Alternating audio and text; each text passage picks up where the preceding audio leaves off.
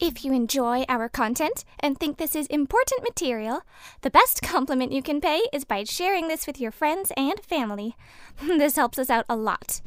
Also, if you enjoyed today's program, please like, comment, share, and subscribe to this podcast. We would love to hear from you.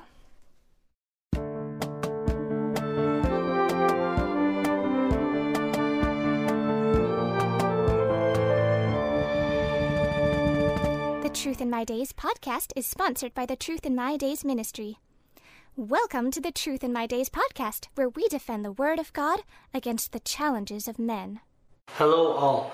Just as a reminder, this is part 23 of a multi-part series. Today, we have Sonia interviewing John. We've been looking at the question of the age of the earth and whether it is important or not. We saw that the Bible does teach that the earth is about 6,000 years old, which contradicts the claim of secular science that it is 4.6 billion years old. Some apologists, the so-called old age creationists, accept that the earth is 4.6 billion years old and say that teaching it is 6,000 years old, which is young earth creationism, is a stumbling block to apologetics and drives people away from the gospel. If that were so, we cannot change what the Bible says about this, and in fact, the broad data seems to show the opposite. We lose people when we compromise on what the Bible teaches about creation. The most comprehensive study of which we know on this issue found that believing the Bible has errors in it, as it would if it were to be wrong about creation, is much more significant factor in causing young people to abandon the church than a supposed contradiction between the Bible and secular science. We saw that the world's top Hebrew experts from leading universities who do not believe in inerrancy, so do not feel the need to make the Bible fit with the claims of secular science, all agree that Genesis 1 certainly teaches that God created the world in 6 earth rotation 24-hour days. Then we began to look at what is said by Christians who argue that the earth is 4.6 billion years old, and we saw that they not only make certain errors about the laws of science, but particularly that they overlook the fact that the entire creation week was a week of miraculous activity. The laws of science did not take over the operation of the universe until after the 6 days of creation were finished. Furthermore, scientific data such as the radiometric dating that supposedly shows the earth is 4.6 billion years old only does so if invalid assumptions are used. Much scientific data actually shows the earth is young. Next, we looked at the arguments old age creationists raise to deny the plain meaning of Genesis 1. Next, we looked at the arguments old creationists raise to deny the plain meaning of Genesis 1, such as claiming the word translated day here can mean long periods of time. But in fact, in the form in which it appears in Genesis 1, it can only mean an earth rotation 24-hour day, or the daylight portion of it. We saw that plants could indeed have been made appear in one day, and Adam could have certainly named all the animals that existed within a day. We also saw that day 7 is a 24-hour day, even though the ending is not mentioned. God rested or ceased from his creative work. This cannot mean the day continues till now. Now, it should be noted, the age of the earth is not a scientific issue. A Christian is saved regardless of what he believes about the age of the earth.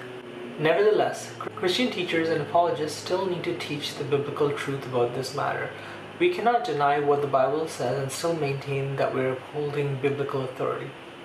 Old age creationists bring up a canon of church opposing Galileo's ideas that the earth moves about the sun, but actually it was the scientists of the day who opposed his view. And the Bible doesn't actually say the earth does not move in space. It does say that God created the world in a maximum of 7,687 years ago. In addition, attempts to separate the first 2 verses of Genesis 1 from the rest of the chapter to allow for a long passage of time between verse 2 and 3 also fail. The days do not begin with "and God said," as this phrase appears more than once in the same day a couple of times. It is a formula. There was evening and morning on the Xth day that marks the end of each day, so that all before it belongs to that day, meaning day 1 started with "in the beginning God created the heavens and the earth." Day 7 doesn't require this closing formula because it is not followed by another day of creation. If you look at the tenses of the verbs in the Hebrew text, we see in the first two verses they're perfect and after that imperfect.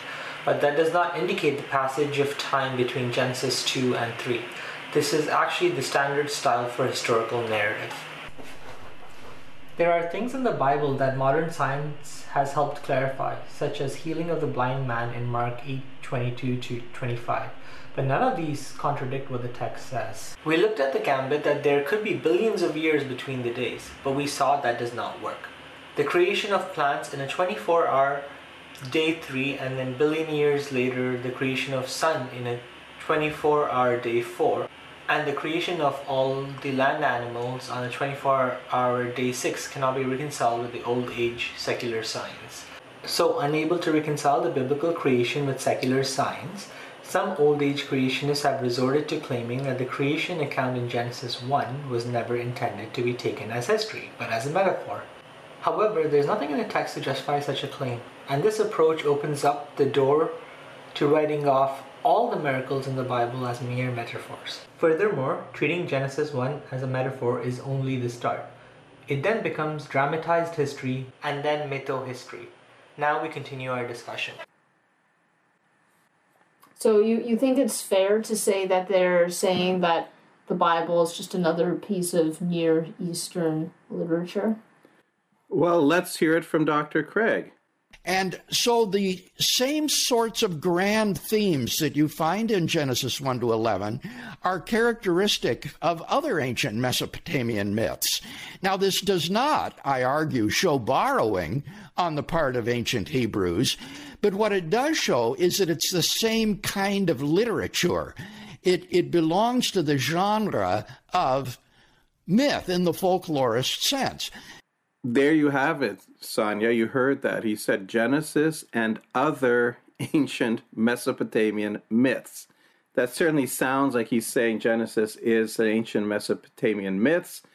And he said Genesis may not have borrowed from these others, but it's the same sort of thing.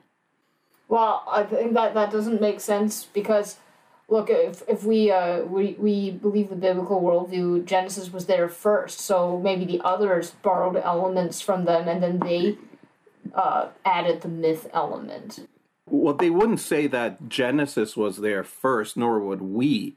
The events of Genesis happened first, but we believe that Moses wrote the Pentateuch, the first 5 books. Moses wrote the book of Genesis, and he would have been writing somewhere between 1446 and 1406 BC, probably sometime after they came out of Egypt and were wandering in the wilderness.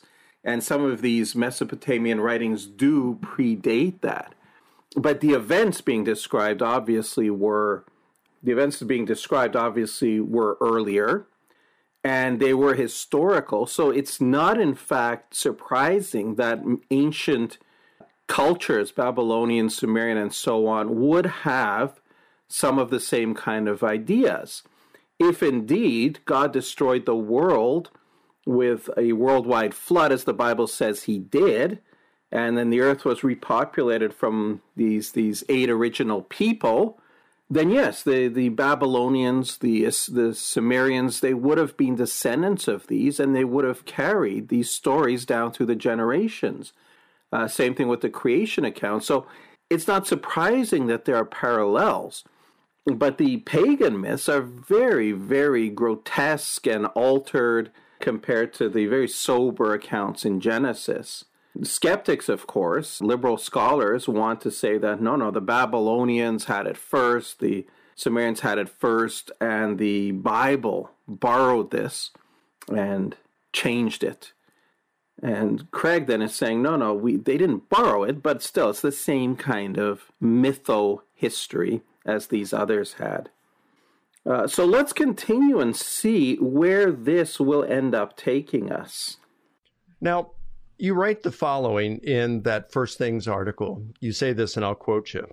Since the Pentateuchal author has an interest in history, he intends for his narrative to be at some level historical, to concern people who actually lived and events that really occurred. But those persons and events have been clothed in the metaphorical and figurative language of myth, end quote. What ideas, what thoughts come to your mind when you hear something like this?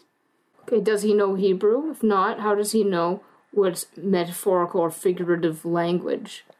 Well, there's nothing in the Hebrew that would give it. I think we've already established the fact that when scholars do this, when apologists do this, it is because they're trying to hold on to the Bible while still embracing the claims of atheistic science.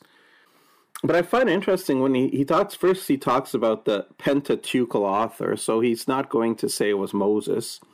But the Pentateuchal author had an interest in history, he says, but it's all clothed in myth. So he doesn't believe that the Pentateuchal author was inspired by God and just wrote what God told him? Somehow the entire concept of inspiration and God-breathed is absent from scholarly studies of Scripture, both Old and New Testament. The idea seems to be considered very gauche. Once upon a time, when scholars embarked upon this path, the justification was to say that, look, we will treat the Bible like any other book to prove that it's not like any other book. Please note that this is a multi-part series.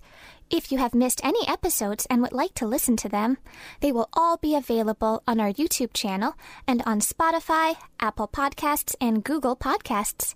You can find the links to these on our website, truthinmydays.com, or you can look for Truth in My Days on YouTube as one word. But that eventually became, we'll treat the Bible like any other book, period.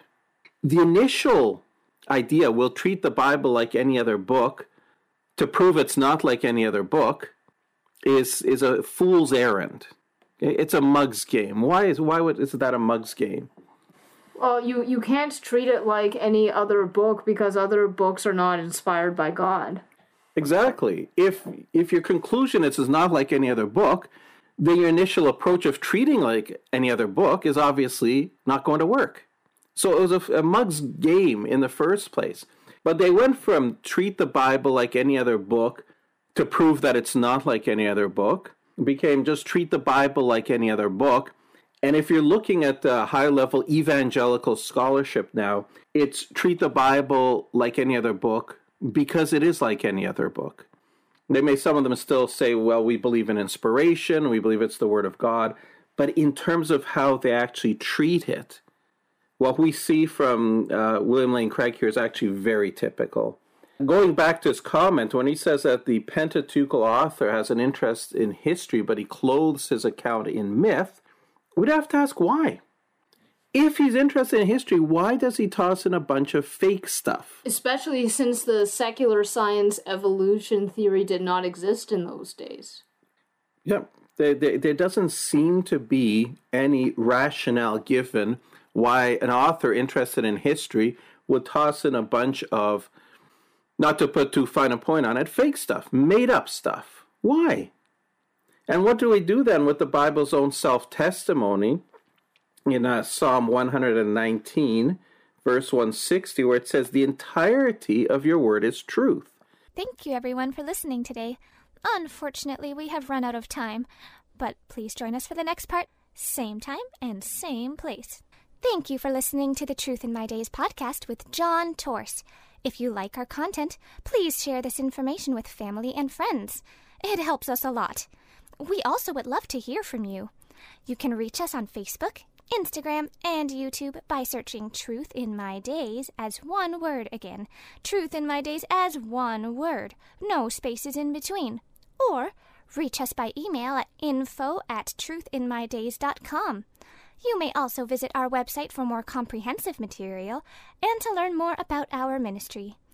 Our website is truthinmydays.com. Thank you.